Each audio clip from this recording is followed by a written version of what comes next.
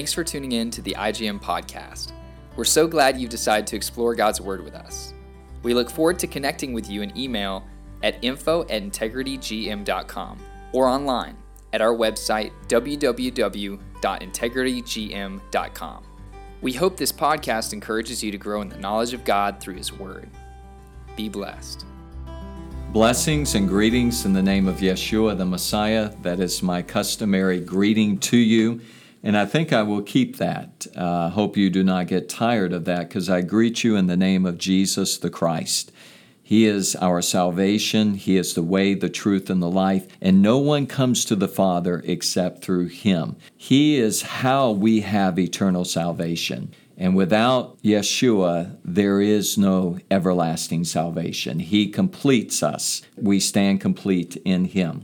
So now we're going to be in this podcast looking at chapter 5 of 1 Thessalonians, and we're just going to pick up and start reading in a continuation of this great chapter, chapter 4, and the conclusion of that chapter was to comfort one another with these words, that is His coming and the catching up to Him, that we will be with the Lord, both those that have died, those that have not died and remain at His coming. We will be caught up unto Him at His coming, and we will always be with the Lord, and comfort one another with these words. Now, the believers at Thessalonica were uninformed of this. They were new believers, the majority of them from a Gentile background. As we go through this letter, it's very evident they're coming from a Gentile background. He wants them to know, we do not grieve like the rest who have no hope. Our hope is the coming of the Lord Jesus Christ. With that context, let's read the first 11 verses of chapter 5 as we're continuing this flow of thought. And Yoni's going to read for us today, and let's listen to God's Word.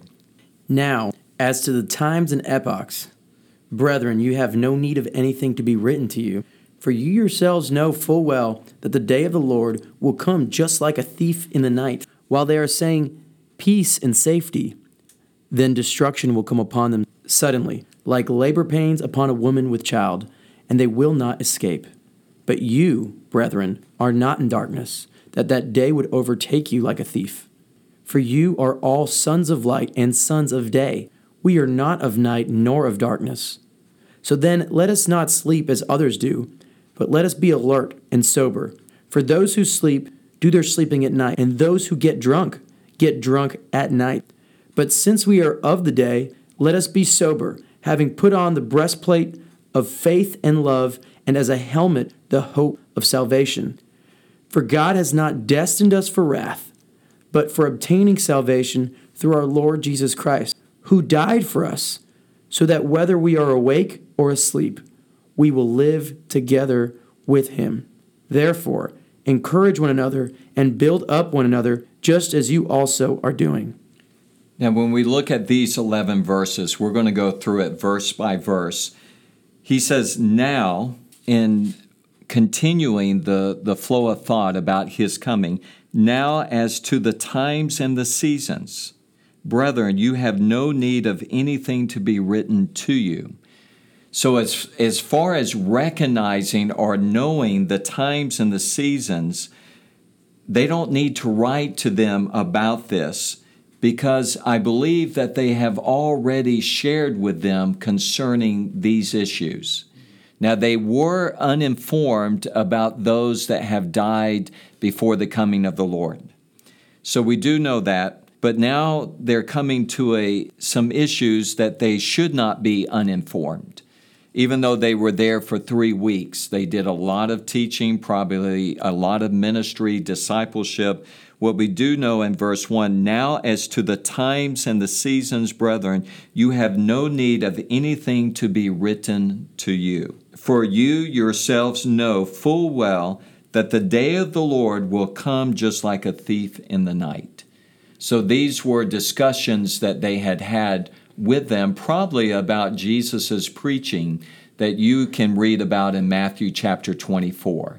Matthew has not been written at this time, but the message of Jesus and His ministry has preceded this. In Matthew chapter 24 is a real understanding of the prophet Daniel. That's the whole context that we see in that he quotes from Daniel chapter 9. So somehow they've had discussions about recognizing the times and the seasons. For you yourselves know full well that the day of the Lord will come just like a thief in the night. Now, when we talk about the day of the Lord, we must look at what he's been talking about, the coming of the Lord Jesus Christ. That's the whole context here. While they are saying, verse 3, peace and safety, that's not what we are saying. And this is going to be very evident as we go through, that will line up to what Jesus says in Matthew 24. While they are saying peace and safety, then destruction will come upon them suddenly, like labor pains upon a woman with child, and they will not escape. This destruction will come upon them. Those that are saying peace and security or peace and safety, they, which is in the context of the world, not the believer. But you, verse 4, brethren, are not in darkness. The world is in darkness. They do not have a picture. They do not have a biblical worldview of what is going to take place in the future. But you, brethren, are not in darkness, that the day would overtake you like a thief. That's very important as you go through Jesus' Sermon on the Mount of Olives. We call it the Olivet Discourse, where he's quoting from Daniel, that nobody knows the day or the hour, but we should recognize the season. It's very clear from Jesus' teaching, recognizing the season in which we are in. So it's not like a thief in the night for the believer. And the context in Matthew 24 is for the non-believer. It's going to be like a thief that comes in the middle of the night.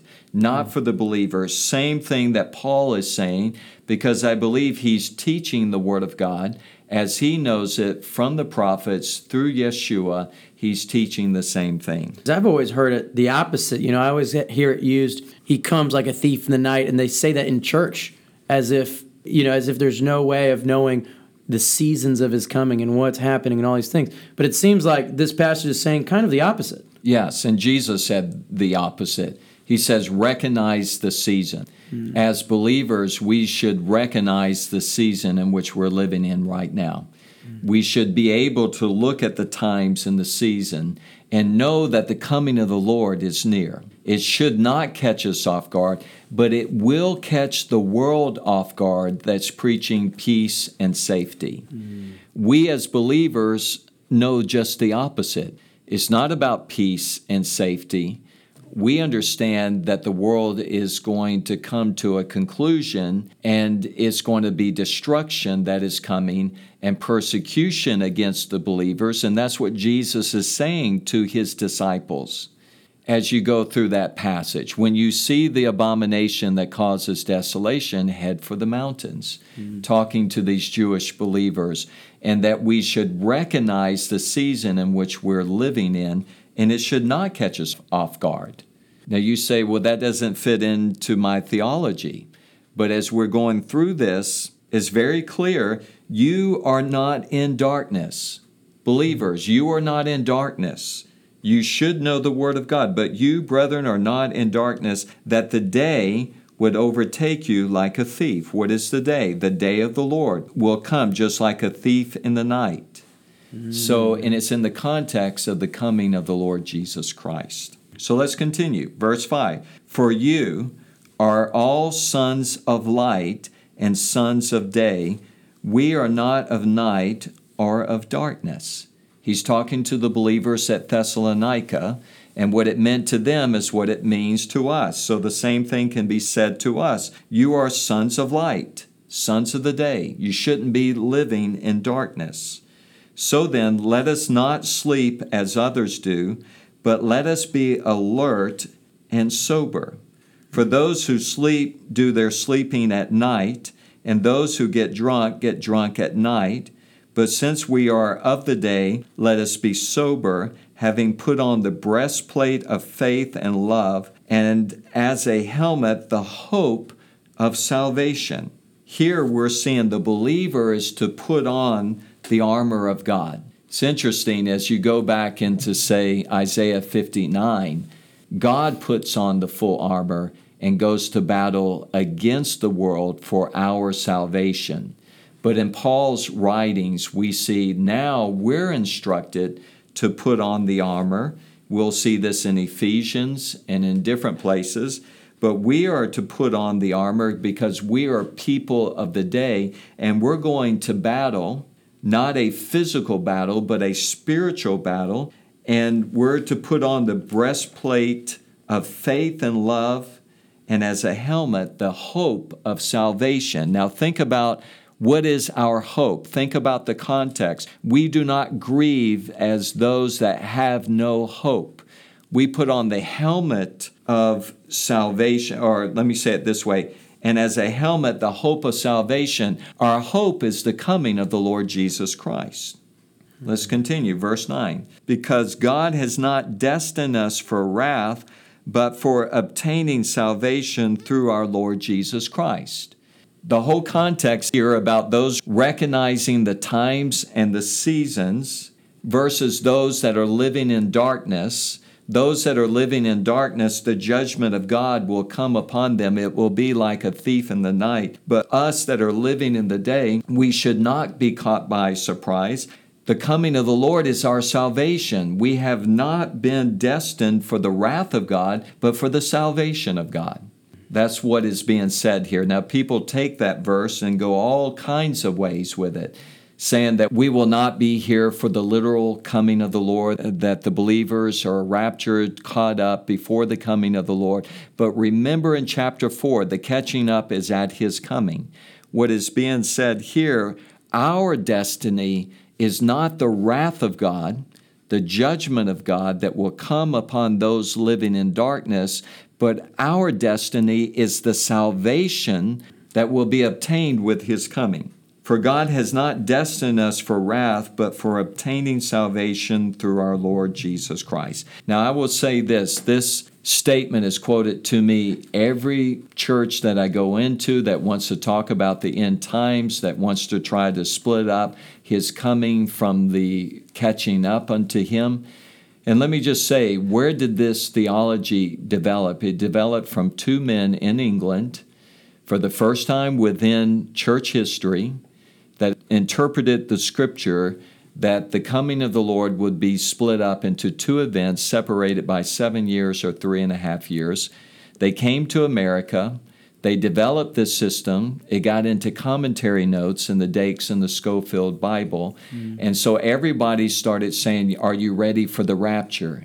Don't miss the rapture. Well, that's, praise God, no, don't miss the rapture.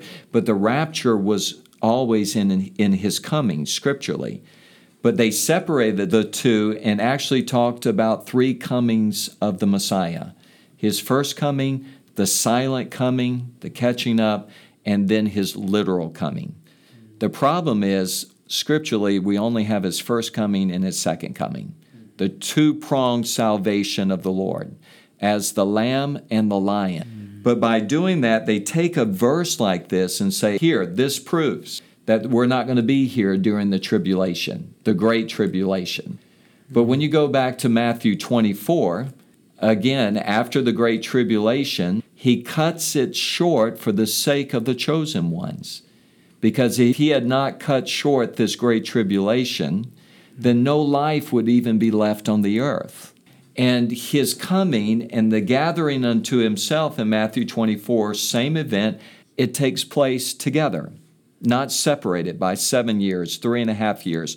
In 1 Thessalonians, it's taking place together. When is the catching up? At His coming. What was the message of the early church? Get ready for the coming of the Lord Jesus Christ. At His coming is the gathering. And there's nothing contextually in any of this context that would seem to indicate otherwise. No, there's not. And to take a verse like this, what he is saying, our hope, our destiny is salvation at His coming. Mm-hmm. We have not been destined to wrath. That's all that the judgment of God is not coming upon us in order to bring judgment upon us and to condemn us. We have been saved and we have been destined for salvation, and He's coming. It's very similar to the book of Revelation. They will say In chapter 4, it says, after these things. So scripturally, that proves that the believers are taken out from the Great Tribulation. That's what they say, the dispensationalists. But it's doing something unnatural to the text and making the text say something that's not clear. And so that's all that I'm saying. And that goes, I guess that goes back to the general argument. Everything we study in Scripture should be according to the original intent of what the passage actually says, not what we could extract from the passage. Right. And when we come by systematic theology, then we come to verse 9, and we take this statement, for God has not destined us for wrath, and they say that proves it. The Scripture says we won't be here for the Great Tribulation. But what it is here is making a contrast from those living in darkness versus those living at the light before the coming of the Lord. It should not catch us off guard. We should recognize the season that Jesus talks about in Matthew 24, but our destiny is the salvation through our Lord Jesus Christ.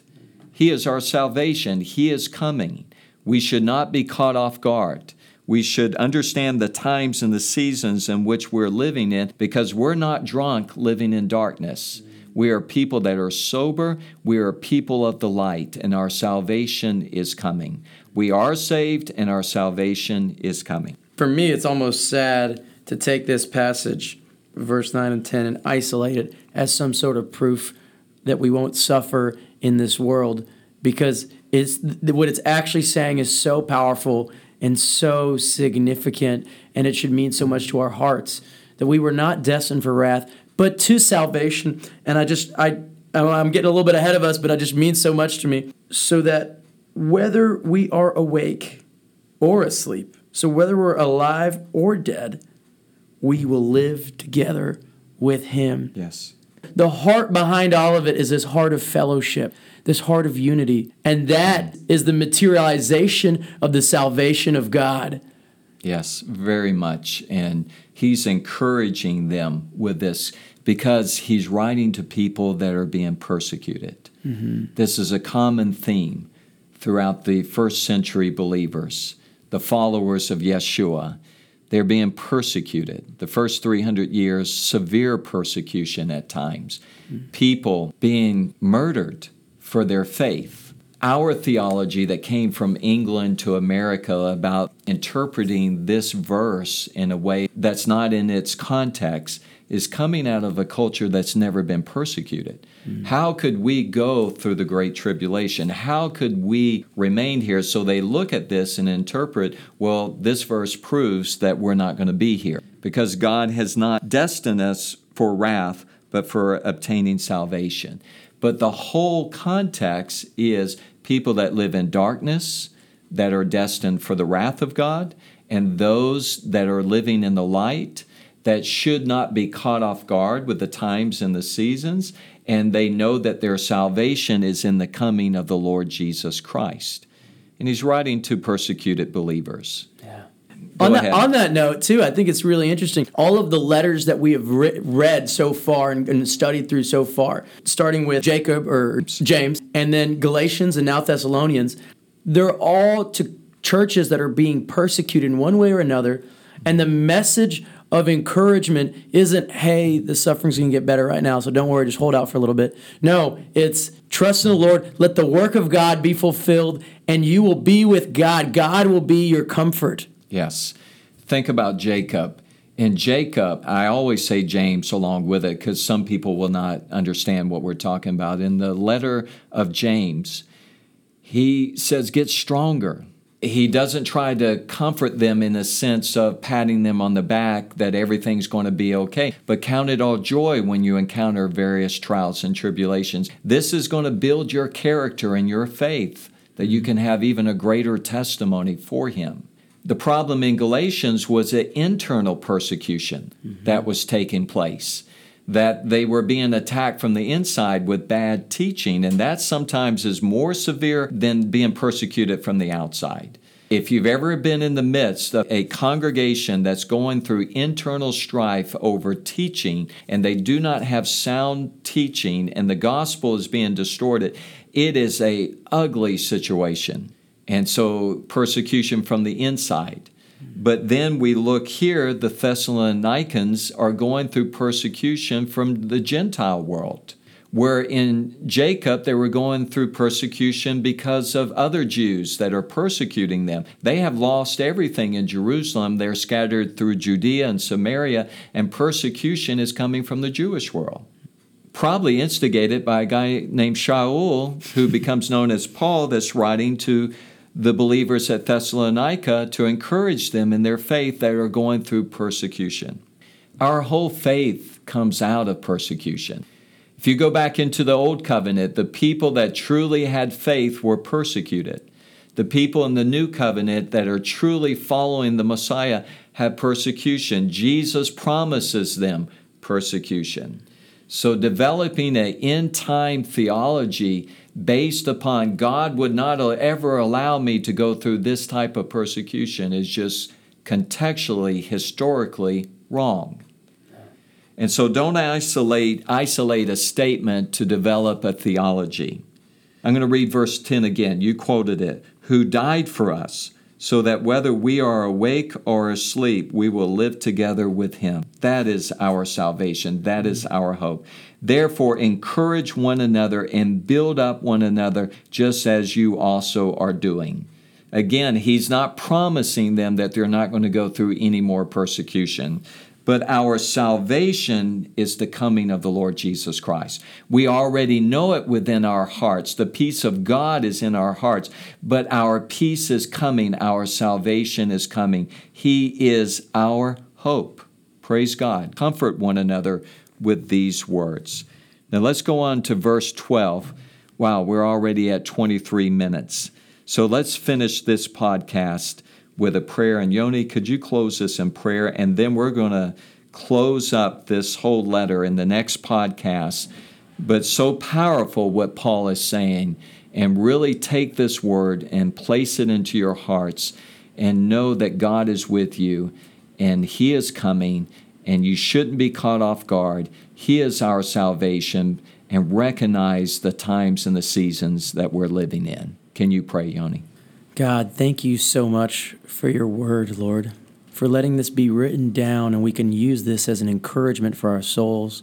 And I pray, God, that the significance of fellowship with you and what it truly means to be a son of the light, that would really just go deep within our souls and it would be a spring of life, Lord.